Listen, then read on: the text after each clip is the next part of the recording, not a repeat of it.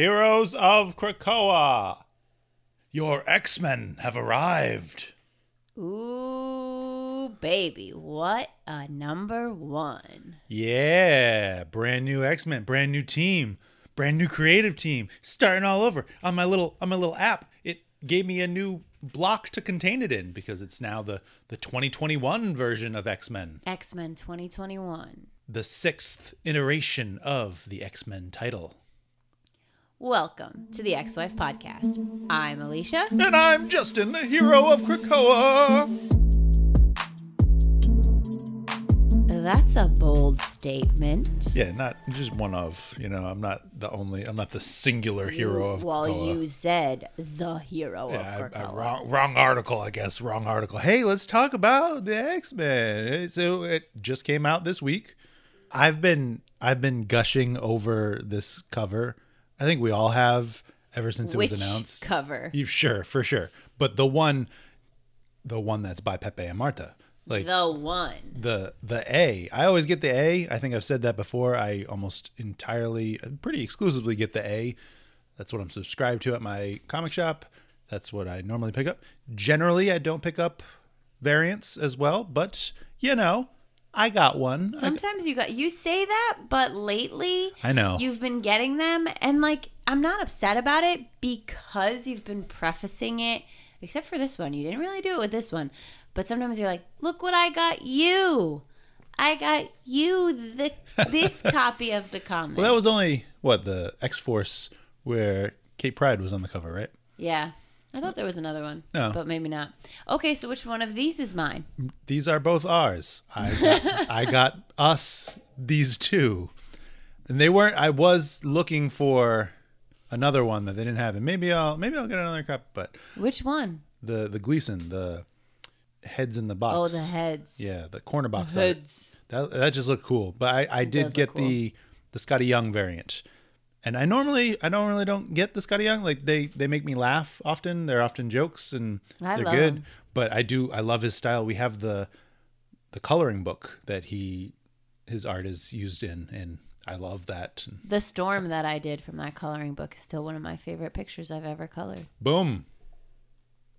So I believe there were 26 at least covers for this comic, which is kind of ridiculous. That's kind of ridiculous. And I'm gonna say something, and I might get some hate for it, Ooh. but I don't like it when a variant cover, has absolutely nothing to do. Well, I guess I shouldn't say absolutely nothing, right? Because they are X-Men teams, but the animated series X-Men, that's not this X-Men team. Wolverine, he's not on this X-Men team. Why are you taking something that's new, this new team, it's their first issue, and you're going to put other X-Men teams or other X-Men on the cover? Yeah. And it's just misleading. It's like the book is not about them. I mean, I liked the animated series cover, but I agree with some of the other ones, the Rob Liefeld ones, they just kind of felt really out of left field. I don't know which ones those were. Those were the ones with Wolverine and Deadpool. And yeah, what the heck is Deadpool doing? Yeah, I don't know. I'm all for Deadpool being in the comics. I'm into it. But he's not in this one.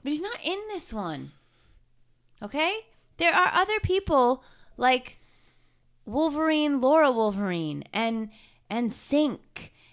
And Polaris. I would agree. I don't think I saw a single Sync standalone cover. Well, why did Wolverine get one and Sync didn't? Well, it was Wolverine in a group.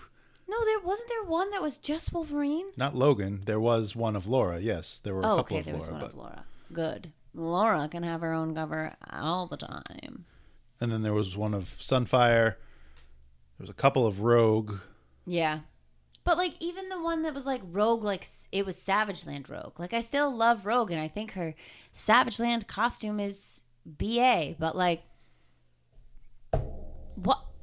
We're not in the Savage Land, okay? I know there's dinosaurs on this cover. Yeah.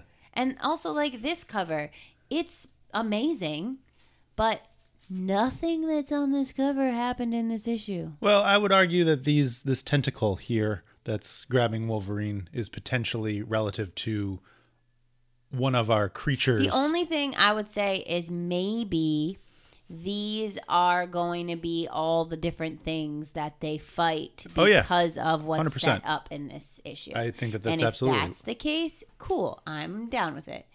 Bring on the dinosaurs.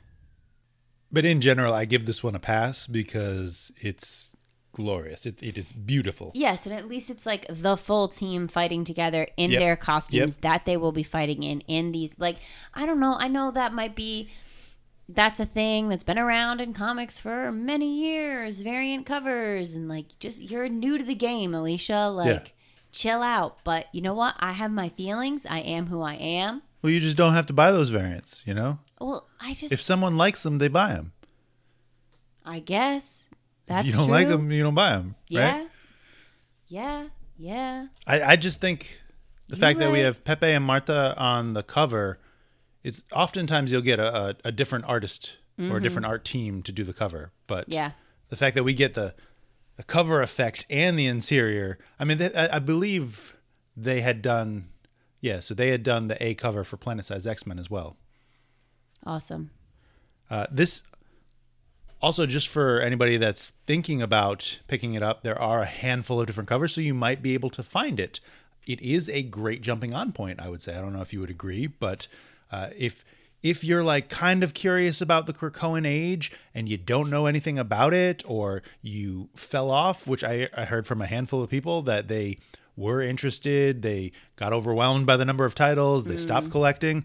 I think this is a pretty solid jumping back on point. I mean, I would agree that this story starts a new phase or like a new section. So you could be like, okay, I'm starting with this. But I would also say that this particular issue had a lot of humor in it that I really enjoyed, that you wouldn't understand them as jokes if you didn't know what was going on. Sure. So it might not, I mean, the issue itself was exciting. And there's definitely like, you know, sort of a prologue where they set something up, and then a whole lot of things. A whole story happens, and then there's like an epilogue that's like another thing gets set up. This is about to be what this title is about. So, in that sense, yes, but I do think it would be unfortunate if you for sure miss a couple of the jokes because you don't know what's going on. Because they do reference other things that have come from the gala and even some things that have come from the universe as a whole. But you're not going to get all those things all the time. Right. I would say that this is a little bit of everything. Yeah, if you want to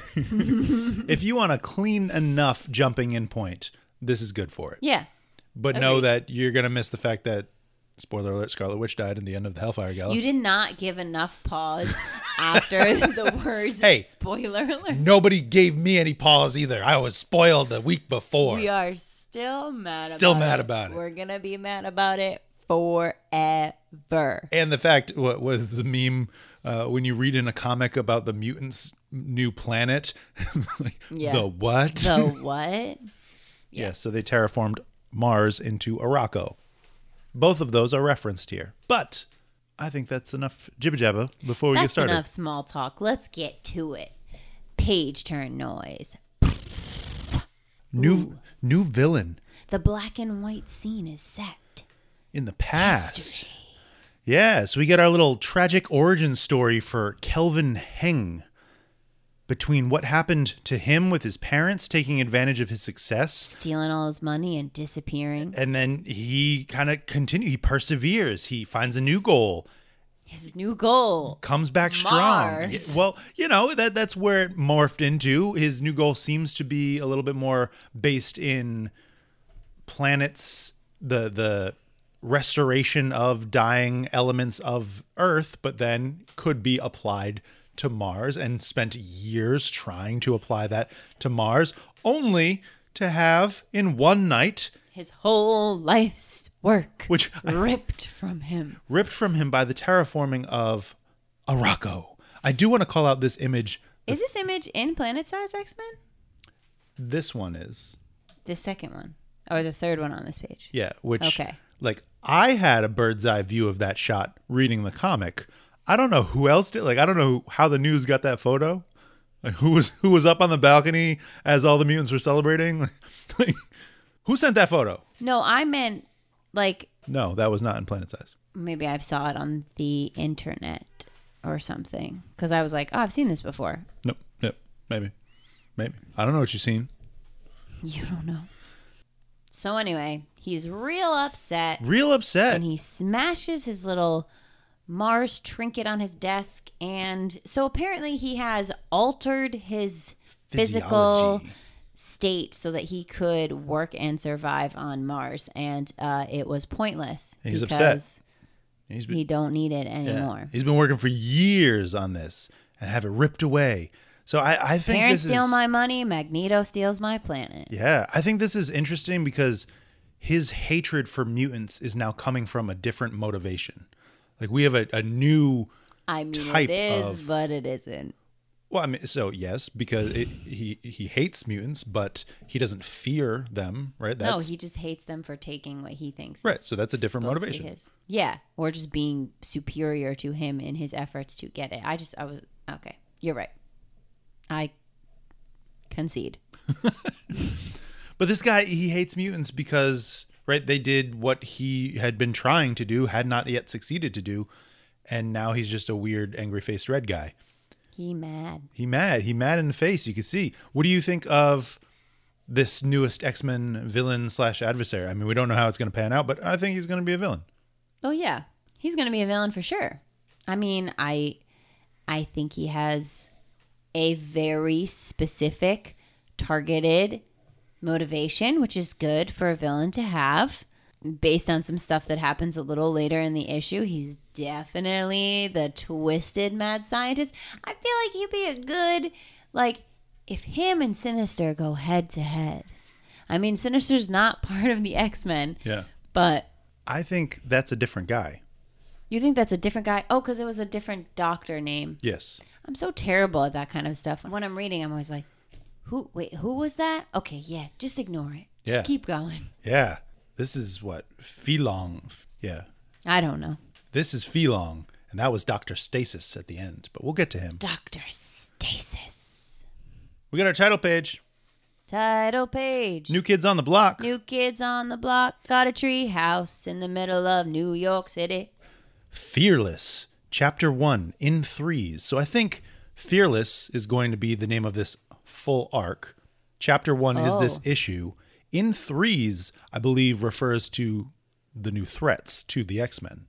So you have Filong and the ones that we'll talk about later on. And also this issue is in 3 sections. Yeah, which I actually really liked. Yeah, I do too. Well, there was one part I didn't really like, but we'll get to that. Hit me with that creative team. Written by Jerry Dugan. Art by Pepe Larraz. Color artist Marte Gracia. Letters VC's Clayton Cowles. And let's just take a moment to appreciate this creative team, because this book is beautiful. It really is. So are your fears, I mean, I know this is the first one, but does this put any ease in your wonder if with the frequency of a book like this that they'll be able to keep up their...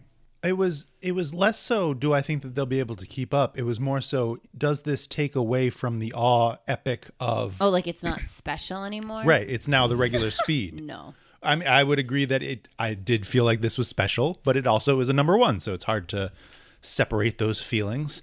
That's like if you were like, I'm gonna have chocolate cake, and if I have like Death by Chocolate Cake from Greg's, and I'm sorry if you don't know, if you're not from Rhode Island, you don't know what I'm talking about. But you don't know Greg. If you were gonna have Death by Chocolate Cake, and you were gonna get Death by Chocolate Cake every week instead of only on your birthday, it still would be Death by Chocolate Cake. Yeah, but I feel like it wouldn't be as special if you got it every week. It's Death by Chocolate. Listen to the name. Yeah, no, but then would you ever eat chocolate cake anymore? Like, would that just make chocolate cake obsolete? Well, that doesn't make Death by Chocolate Cake less special. But you have to look at it in the full selection of cakes. No, that wasn't the question. The question was, does it make it less special? It's not a question. It's an evolving conversation. And it's now become a metaphor off of our favorite type of cake. I hope everybody goes to... Google Greg's. Greg's with 2 G's. 3 G's, technically. Yes. GREGGS There's an apostrophe. It's his. Yes, apostrophe S.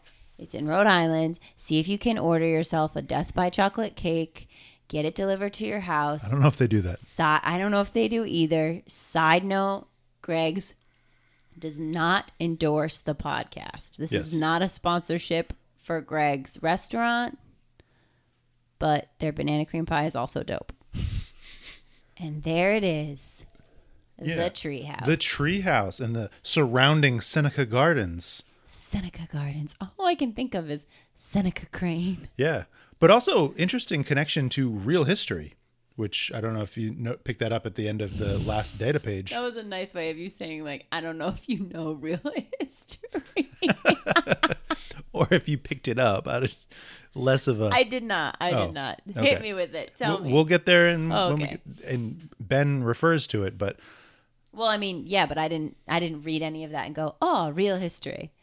Oh, well, so on the last data page, talk about there's an example of, But anyway, there's the treehouse. It's here. First we terraform Mars, and for our next trick, boom, a city treehouse. Bam. Bam. Here it is. And Ben Urich. I love Ben Urich. He's great. If Ben Urich doesn't go away, that's fine. I know him from Spider-Man, right? I've been a long time Spider-Man reader. I know him from... Daredevil, I believe. Daredevil? Was it Netflix show. Yeah, but was it Daredevil that Yeah, because he was working with the girl. With Karen. I know him from Spider-Man. I didn't realize he was now the co-owner of the Daily Bugle. I haven't been keeping up with Spider-Man. Right, that's dope. This Good for you, Ben Urich. Congratulations. It's a fun aspect of them being in New York, right? Mm-hmm. So for the first almost 2 years now, Krakoa has just been doing their own thing. Mutants, they've been isolated on Krakoa to a degree, and they have whatever old and new threats that come knocking on their door, but now they're in the thick of the Marvel Universe. They're right... What? Into the thick of it. Oh, stop. TikTok's ruining it. Okay, anyway, they're in the thick of the Marvel Universe, and they have a ton of connective opportunities. A couple of them coming up in this issue. Yes. And I love this conversation so much between Cyclops and Ben. It's like... It's real. Just the way, like, they're talking about it, and, the way Ben approaches the conversation is very much just like, hey, man, I'm really impressed by this. Like, he's working them. This is pretty awesome. Schmoozy, schmoozy, schmooze. How y'all bringing people back from the dead? He's working them as a source. Yeah. That was so... Hey, let's look at, I don't know if you can see in that top panel. So that is John Proudstar, Thunderbird. I believe back here, that's Magic, who did at a time die and maybe is not publicly known to be alive, but I believe she is. So I was confused by that being the other person that we're going to highlight in these little pods of technology honoring their fallen mutants. Yes. Agreed. But all right, so it seems as though, especially through this conversation, and I think just because of previous conversations, resurrection is not public knowledge. No, I do not believe that it is. What happens if resurrection becomes public knowledge? Like if the people of the world, if the heroes of the world, if the villains of the world learn that the mutants can bring back their dead? Well, I think pandemonium happens a little bit, and it will increase fear of the mutants and like outrage because there's no way to, the circle of life controls populations, but the fact that they're just going to be making more mutants and then not losing any is concerning, and also where it could lead. I don't know if they would. And it's also going to lead to a bunch of like shoddy imitations, for sure. Like people trying to recreate it on their own. Ooh, yeah. Zombies. I love just Cyclops is like, oh, all right, well, okay, no, and, I gotta go. I'm gone in through the mist. And just, I do really like Ben's place as this character. I just love also what he's saying. Like, a lot of unanswered questions about that one, but not one of them was whether he was dead or not, because he was very dead. I visited the corner, and good night, Mr. Urich. It's been a pleasure. Like, I'm not going to talk to you about this. I'm not at liberty to discuss it. So I'm just going to slip into this little gate in which you cannot follow me because you are not a mutant. Right. Which I questioned, right? So that clearly looks like a Krakoan gate. Yes, and it rockets them up the treehouse. So that's not a thing that Krakoa does, right? You don't know what Krakoa does. That's true. That could be one of the bespoke cables that we learn about later. Ooh, bespoke. Yeah, we're getting our treehouse tour. Well, you have to also talk about this little smoochy smooch with the cute little floating heart that comes up. You know, smoochies. We've got our OG X-Men couple together leading a team, but without the usual Canadian distractions or even a certain frosty female dividing them up. Frosty female. I feel like, so I hope that the lack of relationship drama continues. So often in books, it becomes about whichever love triangle there is with Scott and Jean. And I'm not against relationships in X-Men or in comics in general, but it all too often becomes the focus. And I'd love for this to stick to the balance that we're seeing throughout this book. Yeah, I agree. And I think like when it's bound to happen when you have a team of people together, there's going to be tensions or attractions and things that happen, right? But it also kind of, I don't know, puts a damper on things when it automatically comes centered around this idea that it has to be like a sexual relationship and that these however many people can't just like live and work together as friends. Right. Well, I mean, you saw the show Friends. Everybody was sleeping with each other and they all swapping and just gradually changing over time. And well, maybe they should get like relationships outside of their small friend group. Rogue and Gambit are married. You know, they'll stay married. There is another relationship that should provide a slow burn of tension that I actually Wolverine, am interested in. Yeah, that you know, but you don't actually know. But I know. But you don't actually know. But I know because you told me because he was at the gala like, oh, hey, Wolverine. And she was like, Mom, eating shrimp. Leave me alone. Yes. Yes. And so Sync and Forge working together, working on the treehouse. Which I like. I like that. Yeah. It's great. Really into that. Love that Forge gets a shout out there. Yeah. And just like his importance too. Just, we were talking about it during Planet Size. He is the guy that has been there throughout all these big monumental achievements, right? The Cerebro upgrade, the terraforming of Mars, all the Skunkworks Forge, right? So, I mean, Sync even says, I know Magneto can drop new cores into planets, but on a day like this, I think Forge might be our most powerful mutant. Yeah. Yeah. I mean, now let's all lose our collective minds over this tour page because I love this page. It's so beautiful. It's awesome. And I mean, I also just like how there's the flow of this book is really well done, that we get this big information drop in the beginning and then we ease ourselves into the X-Men in this new situation, but it's not too fast that we don't get comfortable in where they're at and like what their surroundings are, their setting, but it's also not too long that we're bored and we're like, okay, where's the action? Like it's enough exposition that I understand they're arriving, I know where people are at, and then we can get into the action. Yeah, and it sets up a lot of pieces that hopefully will then intertwine. Like, I enjoy comics that cut from one thing to another, back to the first, back to, but the fact that this has sections where it just fully explores this idea, this idea, this idea, I really enjoy that, especially for a number one. Yes. Polaris walking in through the gate, asking if they have sidekicks to move their... All right, so first of all, how do you not have the ability to move those bags with your powers? Which she does, because she does later on in the pages. Second of all, we might have had sidekicks, but people have not responded positively to Children of the Atom, and they were billed as the X-Men sidekicks. Oh, whoops. I do like the call out here where they're mulling over names for the Blackbird. Yes, and I love that they say they're going to call it Thunderbird. The Thunderbird, yeah. Or Proudstar. Or Proudstar. Again, another reference to John Proudstar to really hammer home the fact that he's dead.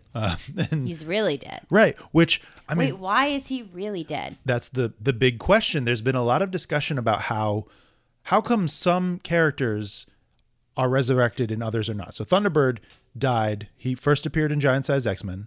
He died 2 issues later in Uncanny X-Men number 95. Yeah, 95. But Sway and Petra, who are technically of the team that went to Krakoa before, so that's like the Deadly Genesis team, they are resurrected. Well, how long were they alive before they died? Like, maybe it has something to do with how long he was like an established mutant and how much information Cerebro was able to back up about him. So that's the thing that has been confusing me, is that the Cerebro backups didn't start until Forge was recruited to the team. You know, with that conversation. How are those two resurrected? That's the question, right? So the potential answer is that when Vulcan was in stasis at the end or, you know, beginning of Deadly Genesis, and he had like the other material of them in his mind, I'm not sure. Or maybe Moira had backed them up because she knew that this might be a potential, like cloning or resurrecting could have been a thing, and she wanted to keep their genes on file because she's now been retconned to have been a mutant the entire time. We don't know exactly what's been going on with her, but the idea of the mental backups and the regularly updating Cerebro files, that's I think late 80s in terms of continuity pickup. Interesting. 2 more quick parts. Oh God. Okay. This line, I need to confess something. If you killed Wanda, please don't. Please don't. That's what I'm talking about. Best line. That moment was amazing. Yeah. And if you don't know that Wanda's dead, Wanda's dead.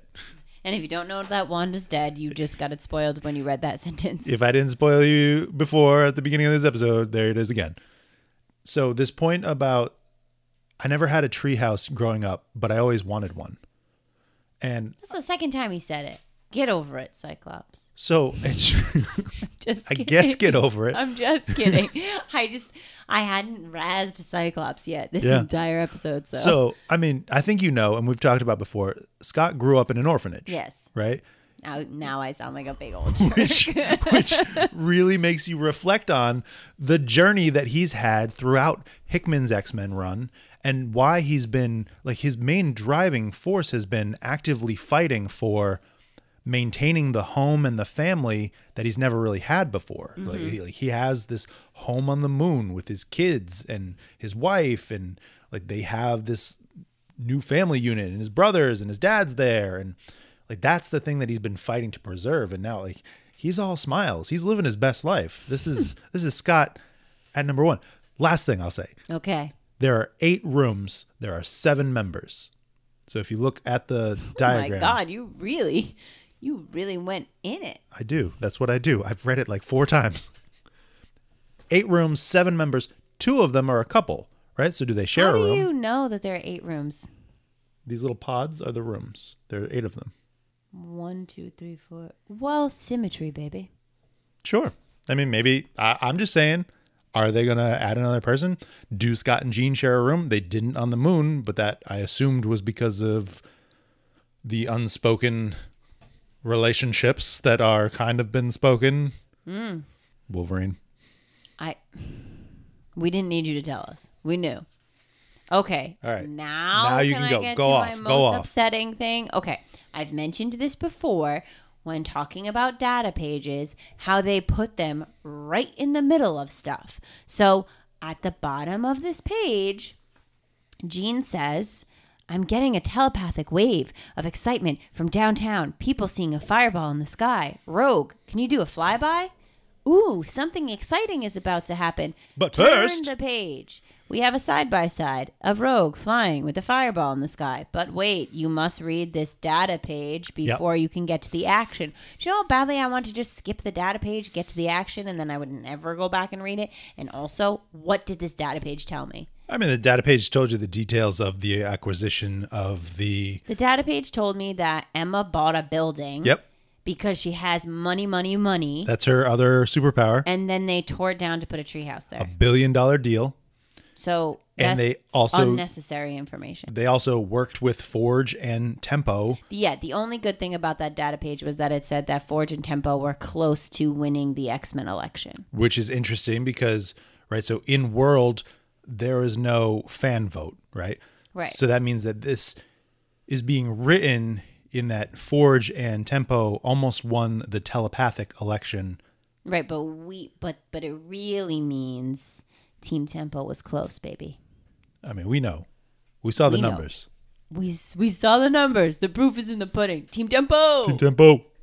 But yeah, I was like so angry because right in the middle of the action, you're going to be like, okay, but just pause for a second. I know we gave you this exposition. We're giving you this juicy story to bite into, but I just need you to read this data page really quick about the treehouse. I think I wasn't as mad about it because I'm really into the treehouse. I was really excited to learn more about it, and I've seen these next 2 pages before reading this issue. Good for you. Good for me. So there's a fireball in the sky, and Rogue tries to take it down. Yeah. This was, so like I just mentioned, this was one of the preview pages that I've seen the line art. I've seen this image colors of Rogue flying. Yep. I've seen the finished design, and it was the preview page. So if they pick a page to do that with, then they might show you updates along the way. But big picture, kind of to what you're saying, this is the art that I'm excited about. You know, these explosions, these big sweeping landscapes, these, you know, I know that there's likely going to have to be a fill-in artist at some point, but honestly, the regular team is just so exciting that I'm just enjoying it while I can. Honestly, yeah, I love the art, but the colors for me are what make the art just really stand out. Yeah, for sure. The way they pop and the shading and the detail. I was trying to do some math on this. All right, so math. Okay. So Pepe and Marta, yes, they did the 6 issues of House of X together. Okay. I wonder, like, what was their timeline working into that? Because that came out 1 issue per week for 12 weeks, sometimes alternating with Powers of 10, which was a different. I think Marta still did the colors, but RB Silva did the pencils. So I'm wondering, like, can they keep up the pace with 6 issues before they get to the end of the year? Because there's 6 issues, you know, 1 a month: July, August, September, October, November, December. This is a monthly book? All books are monthly books, unless it's otherwise noted. Yeah. What? Yep. What? What did you think it was? Weekly? Weekly, bi-weekly? No. I don't know time because I read them all at once. That's true. I mean, if you just read it all like one big story, then you get 3 issues of the entire story every week. Monthly. Boo. But so that's the question. Can they keep up that pace? I think that they could do it because they did it. You just asked it again after you told me it's not about if they can keep up. You literally just said it again. I can have multiple questions around the same topic. What are you talking about? No, last time that's what you said. Can they keep up with it?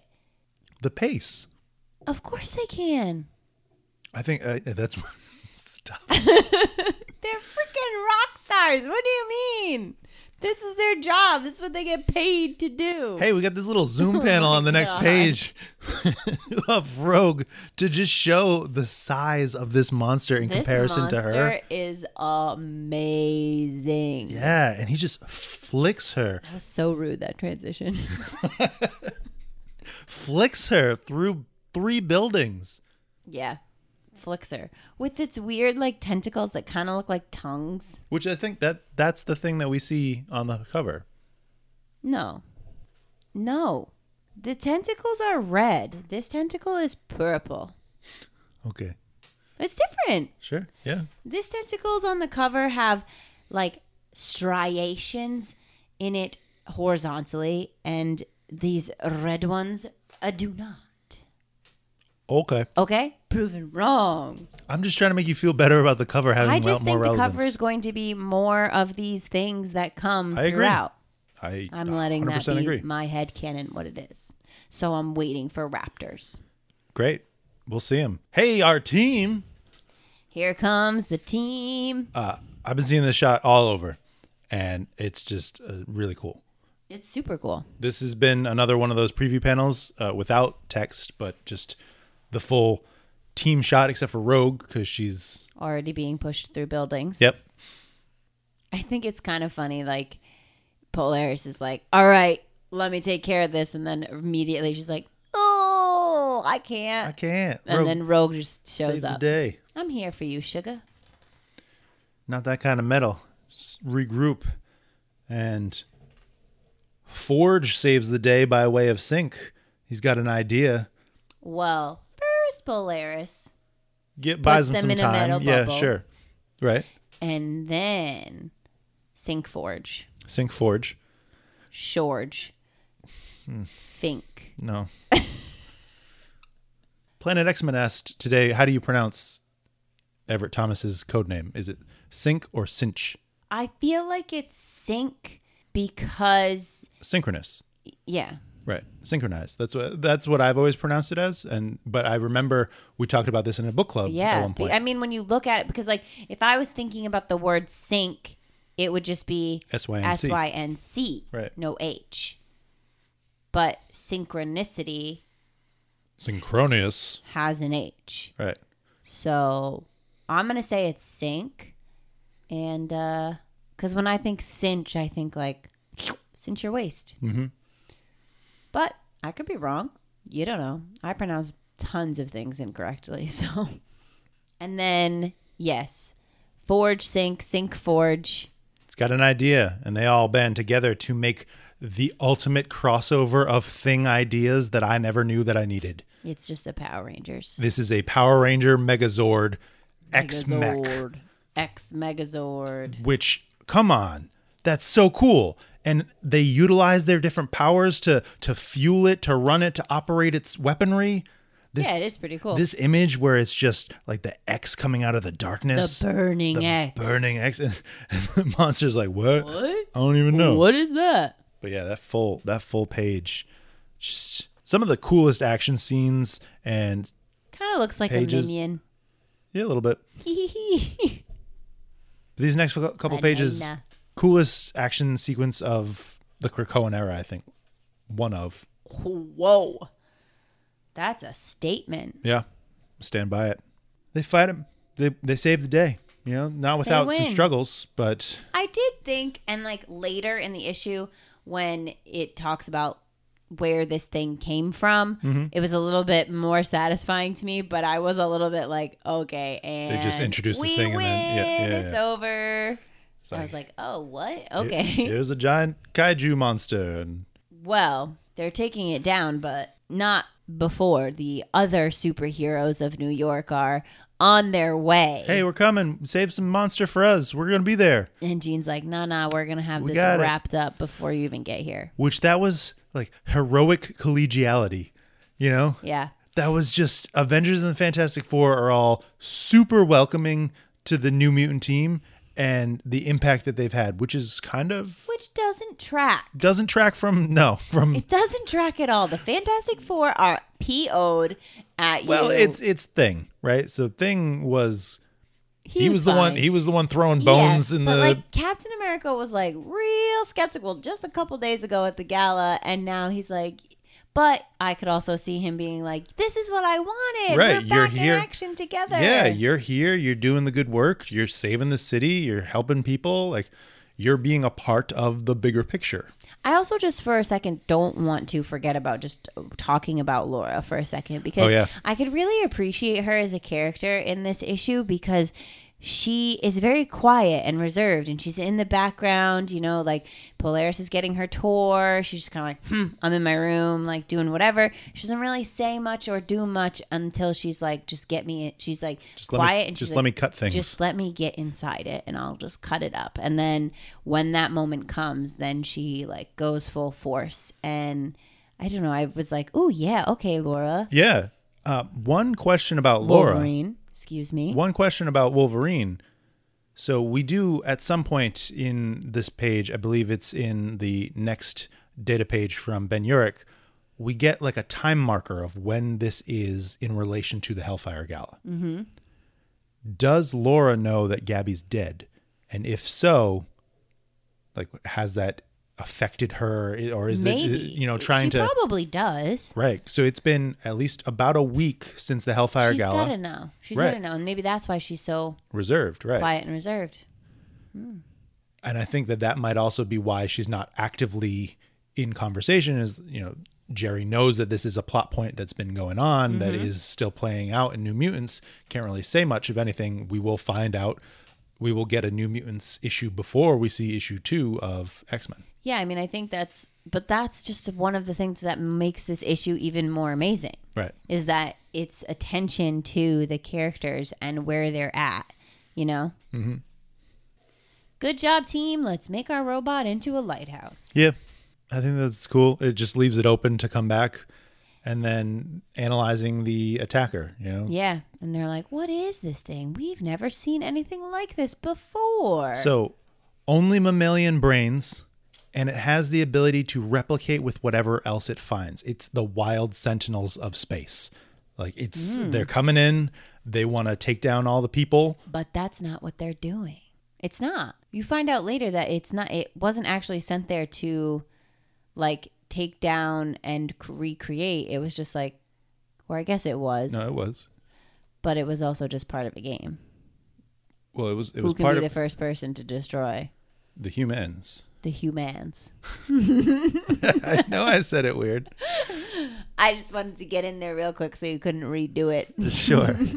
All right. Well, I was wrong, so I needed to do something to get myself back in my glory. Game World. So this is the kind of epic alien world view that I was excited about when we saw Planet Size X-Men. Like this Star Wars vibes all over it. It also gives me very like Grand Master from Sakaar vibes. Yeah. It was like I've got Mos Eisley Cantina type location with all these interesting characters. Like if I was a supervillain, this is where I would vacation. I would be hanging out here. I'd be gambling. Spend a month over your weekend here at the Game World. Yeah. Let me just gamble my money and fight my giant monsters. And we get our second big villain, I believe, or adversary. Timeout. Sure. Before we get there, first I want to talk 2 things about characters on Game World. Okay? One, the leader of Game World. Okay?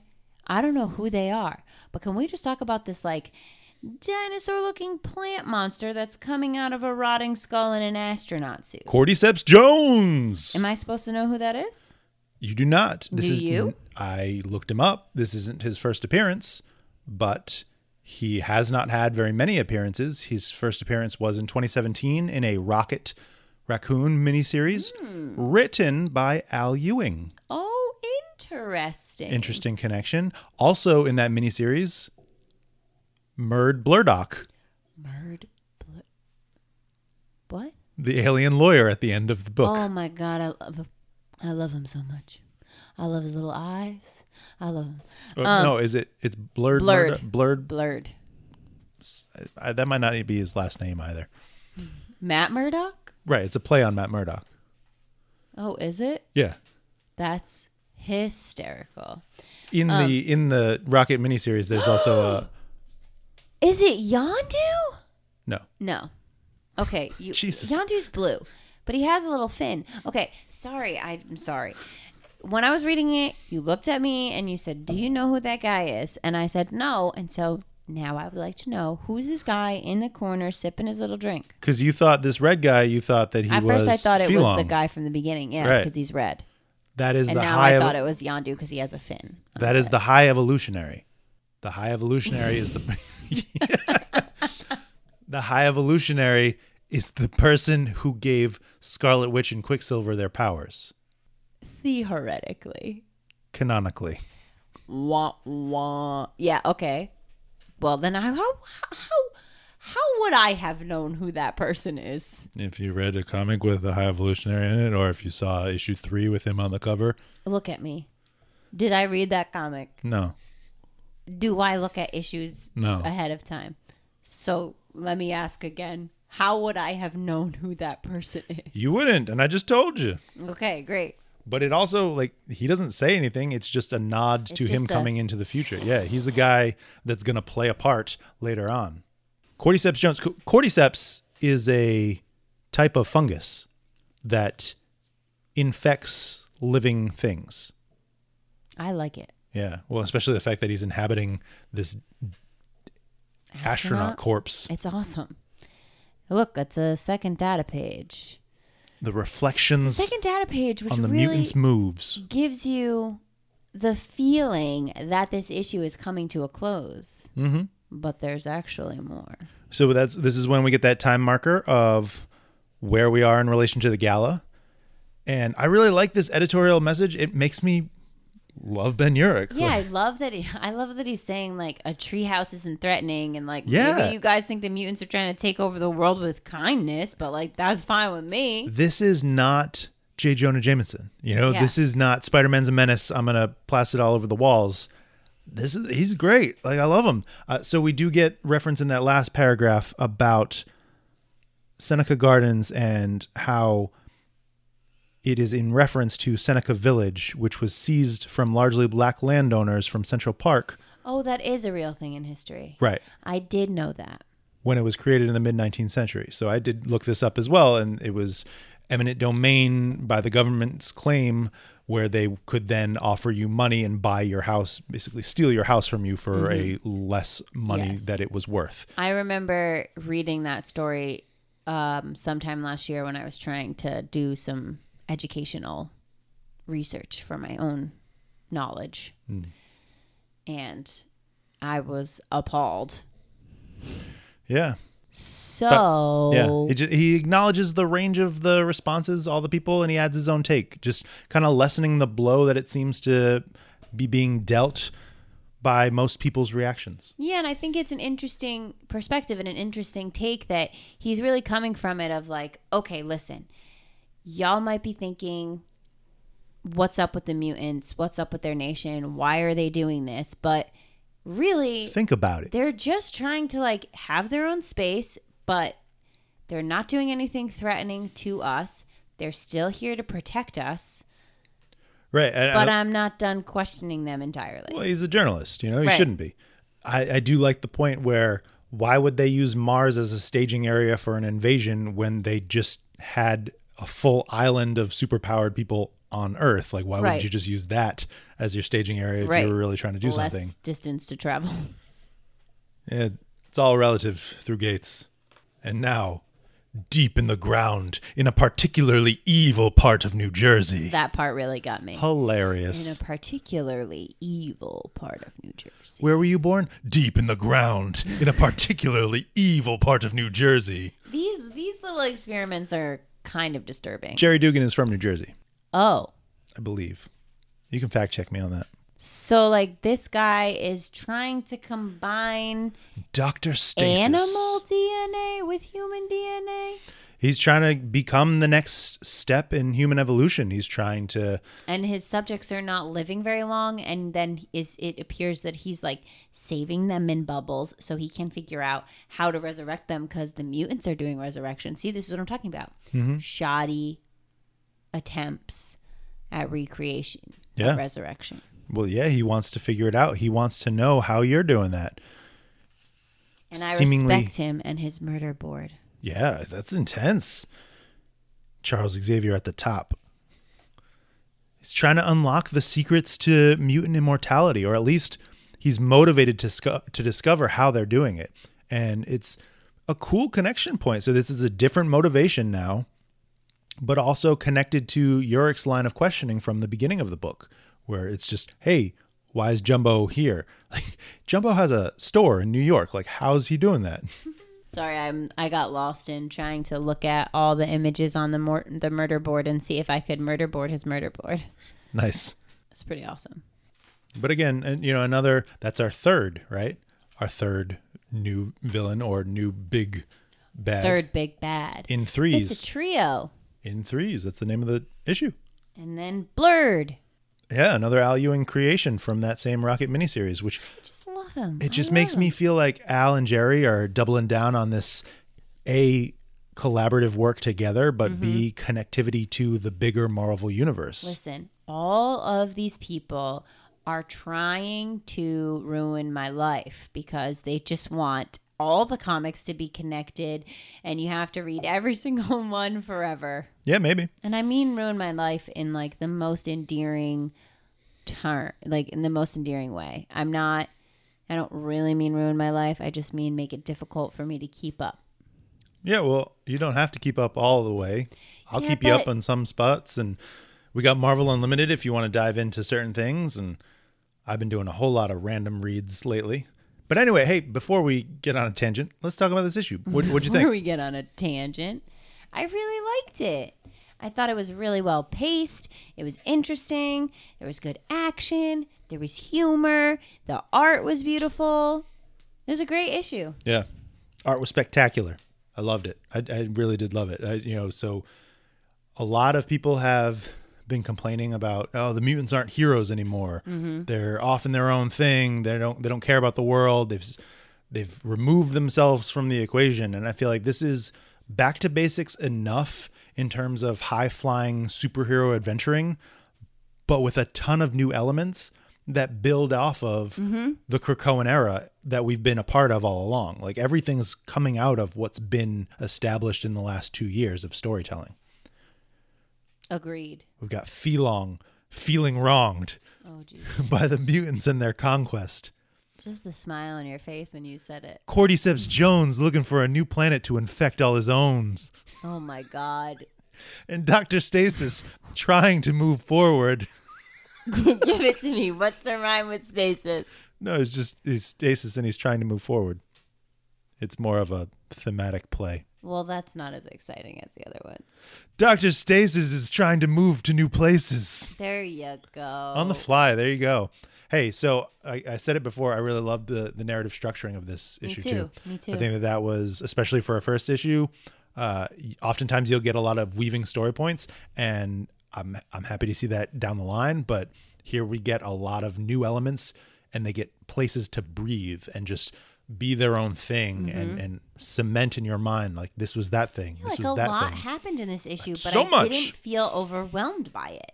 Yeah. Which in some issues, like I think back to House of X and Powers of 10 when there was so many things happening sometimes in an issue, but the structure of the issue was like bouncing around. And usually I like when a story bounces around, but the way this was structured and the pacing of each of the sections was done really well. So I wasn't confused. It was like an easy read. Like it was, when I picked it up, I said, ooh, this is thick. But it didn't. Moves fast. It moved quickly. And every section felt like the right amount, Yeah. Yeah. It wasn't over the top in any way. Enough to leave you wanting more with like this little hero story plopped in the middle. You know it. Hey, before we wrap up, because we're just talking about X-Men in this episode, you probably gathered that by the title or by the fact that we spent... We'll go over the other issues at another time. The fact that we spent like an hour talking about just one issue. Classic. That's what we do on this podcast. I got a couple questions for you. Ooh. So now that you've seen the team in action, what are your thoughts about the team? I like the team. And my only fear, just because of how, and maybe he has grown, he has changed, but I really liked the dynamic of this issue because it felt like a collaborative team, and like Jean was tying them all together, but it was because she was using her power to link them. But it was much less of like one person saying, you do this, you do this, and more like, all right, we're a team. Like, let's figure out how we do this. Who has an idea? Yeah. And well, like even Polaris moving quickly to rescue them, and then Sync's like, hey, I have a plan. And then Sunfire's like, we have to do this. Like, right. It's like a democracy on the team. That it's like one unit, equal parts. It's not the Cyclops show. It's not the Cyclops show. Like, I don't need Cyclops to say, cool off, sit down, I'm in charge. Yeah, no, that's fair. But also, I didn't get that at all from this, or really right. That's what I'm saying. From the Krakoan era, I haven't really seen a whole lot of that. Okay, well, that's good. Yeah. Other than Polaris, did you have a favorite X-Men member in this issue? Sync. Oh, ooh. Everett Thomas stepping to the front. Yeah. Any particular reason why? Well, I thought I got to know the character's powers a little bit more, and I liked seeing a character who I don't know much about easily be in the forefront of an issue. Yeah. So I like also how he has these abilities, he does these things, but he's very humble, you know? And he's just like, okay, like I have this idea, or like, oh, well, because Forge is still in my mind, like I have this idea. Yeah, I wonder how long that lasts. I don't know. Like, but Rogue has the ability to kind of keep something for a little. She can take like a zap of something for a little while, but. Well, it seemed like him and Forge were working together for a while. So like when he left, he may have, like I wonder if it's where Rogue, and maybe you know the answer to this, but like when Rogue touches someone, that's how she gets it, and like the length of her touch is more that she absorbs. But it seems like Sync could be like continuously connected, like maybe the entire time that Forge and Sync are working together, there's like this like force between them. Deeper sinking. Oh God. Sinking deeper. Okay, enough. And then once he walked away, then it's like he's charged up. Unsinking. Oh my Lord. Floating. Any more questions? Hey, yeah, I mean, I'll answer the questions as well. I love the team. I think that it's really good balance that they get to play off of each other. I was really impressed with Sunfire personally. Yeah. I thought that the fact that he didn't quit the team was pretty impressive. Snaps to you, Sunfire. And he really worked with the rest of the team. Yeah. I'm personally interested. He would have been the second one I would have said. I'm personally interested to know his pitch for why he wanted to be an X-Men, and I think that has been a tease that we will get some of that information as this title unfolds. And I did really enjoy Sync and what he brought. I thought that it was great that they worked Forge in a pretty important way. Wolverine had her moment as well and did really well. Like everybody had their moment, did their thing, which was great. That's what I'm saying. That's what made it so great was everybody had a moment in some capacity. What are your thoughts on these new villains? Exciting.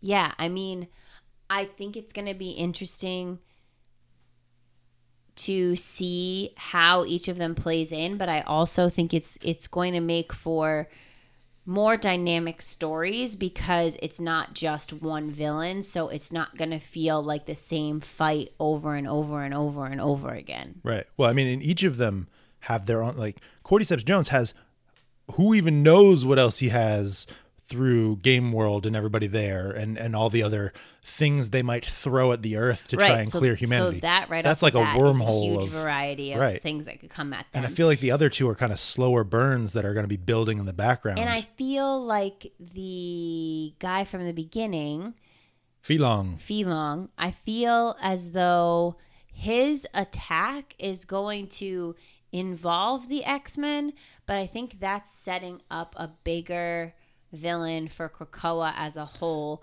because of its relationship to Mars. And I think that they'll be like the thread that ties that story together, but I don't think that's going to stop. I mean, I don't really think any of their villains are going to stop right at just like, they're not surface level like. No, these are big guys. These are, these are not giant robot monsters that get defeated in 7 pages, which not mad because we'll get more, and that was cool enough, and they did. It was for a worthy. second I thought you were talking about Sentinels. So no, Sentinels have been Sentinels are forever. Giant robot monsters that get defeated in 7 pages. I mean, sometimes. I'm very excited about this title, the next issues, and where we're going forward. Me too. I like all 3 of the villains. I'm pretty interested in the fact that they all have different motivations that they're coming at. They all want different things, and they're all against the mutants in different ideological ways. And I feel like that creates a lot of opportunity for cool new stories. The Krakoan. Yes, I was going to say, what is it? Oh, Kansas. Kansas. Toto? We're not in Kansas anymore, Toto. Kansas. Well, maybe that is. We're not in Kansas anymore. You know, like maybe are they going off world? Are they? I don't know. I don't think they're going to go off world that quickly. The two covers that I've seen are just really team shots. It's the one. We have established the covers mean nothing. This cover means something. The first cover that I saw it's them with all their hands in, and Polaris has the coffee cup. Oh, yeah, and I love that one. Pinky out. And then the other one is Mahmoud Asrar's team shot, and you have like Sink is staring at Laura in the same way that he did at the gala in the issue that. Oh. Yeah. Okay. You don't know. That I don't know. Well, until next time, old friend. Charles. You weren't in this issue at all, and I loved it. Neither was Magneto. I was sad. He was referenced, though. Yes.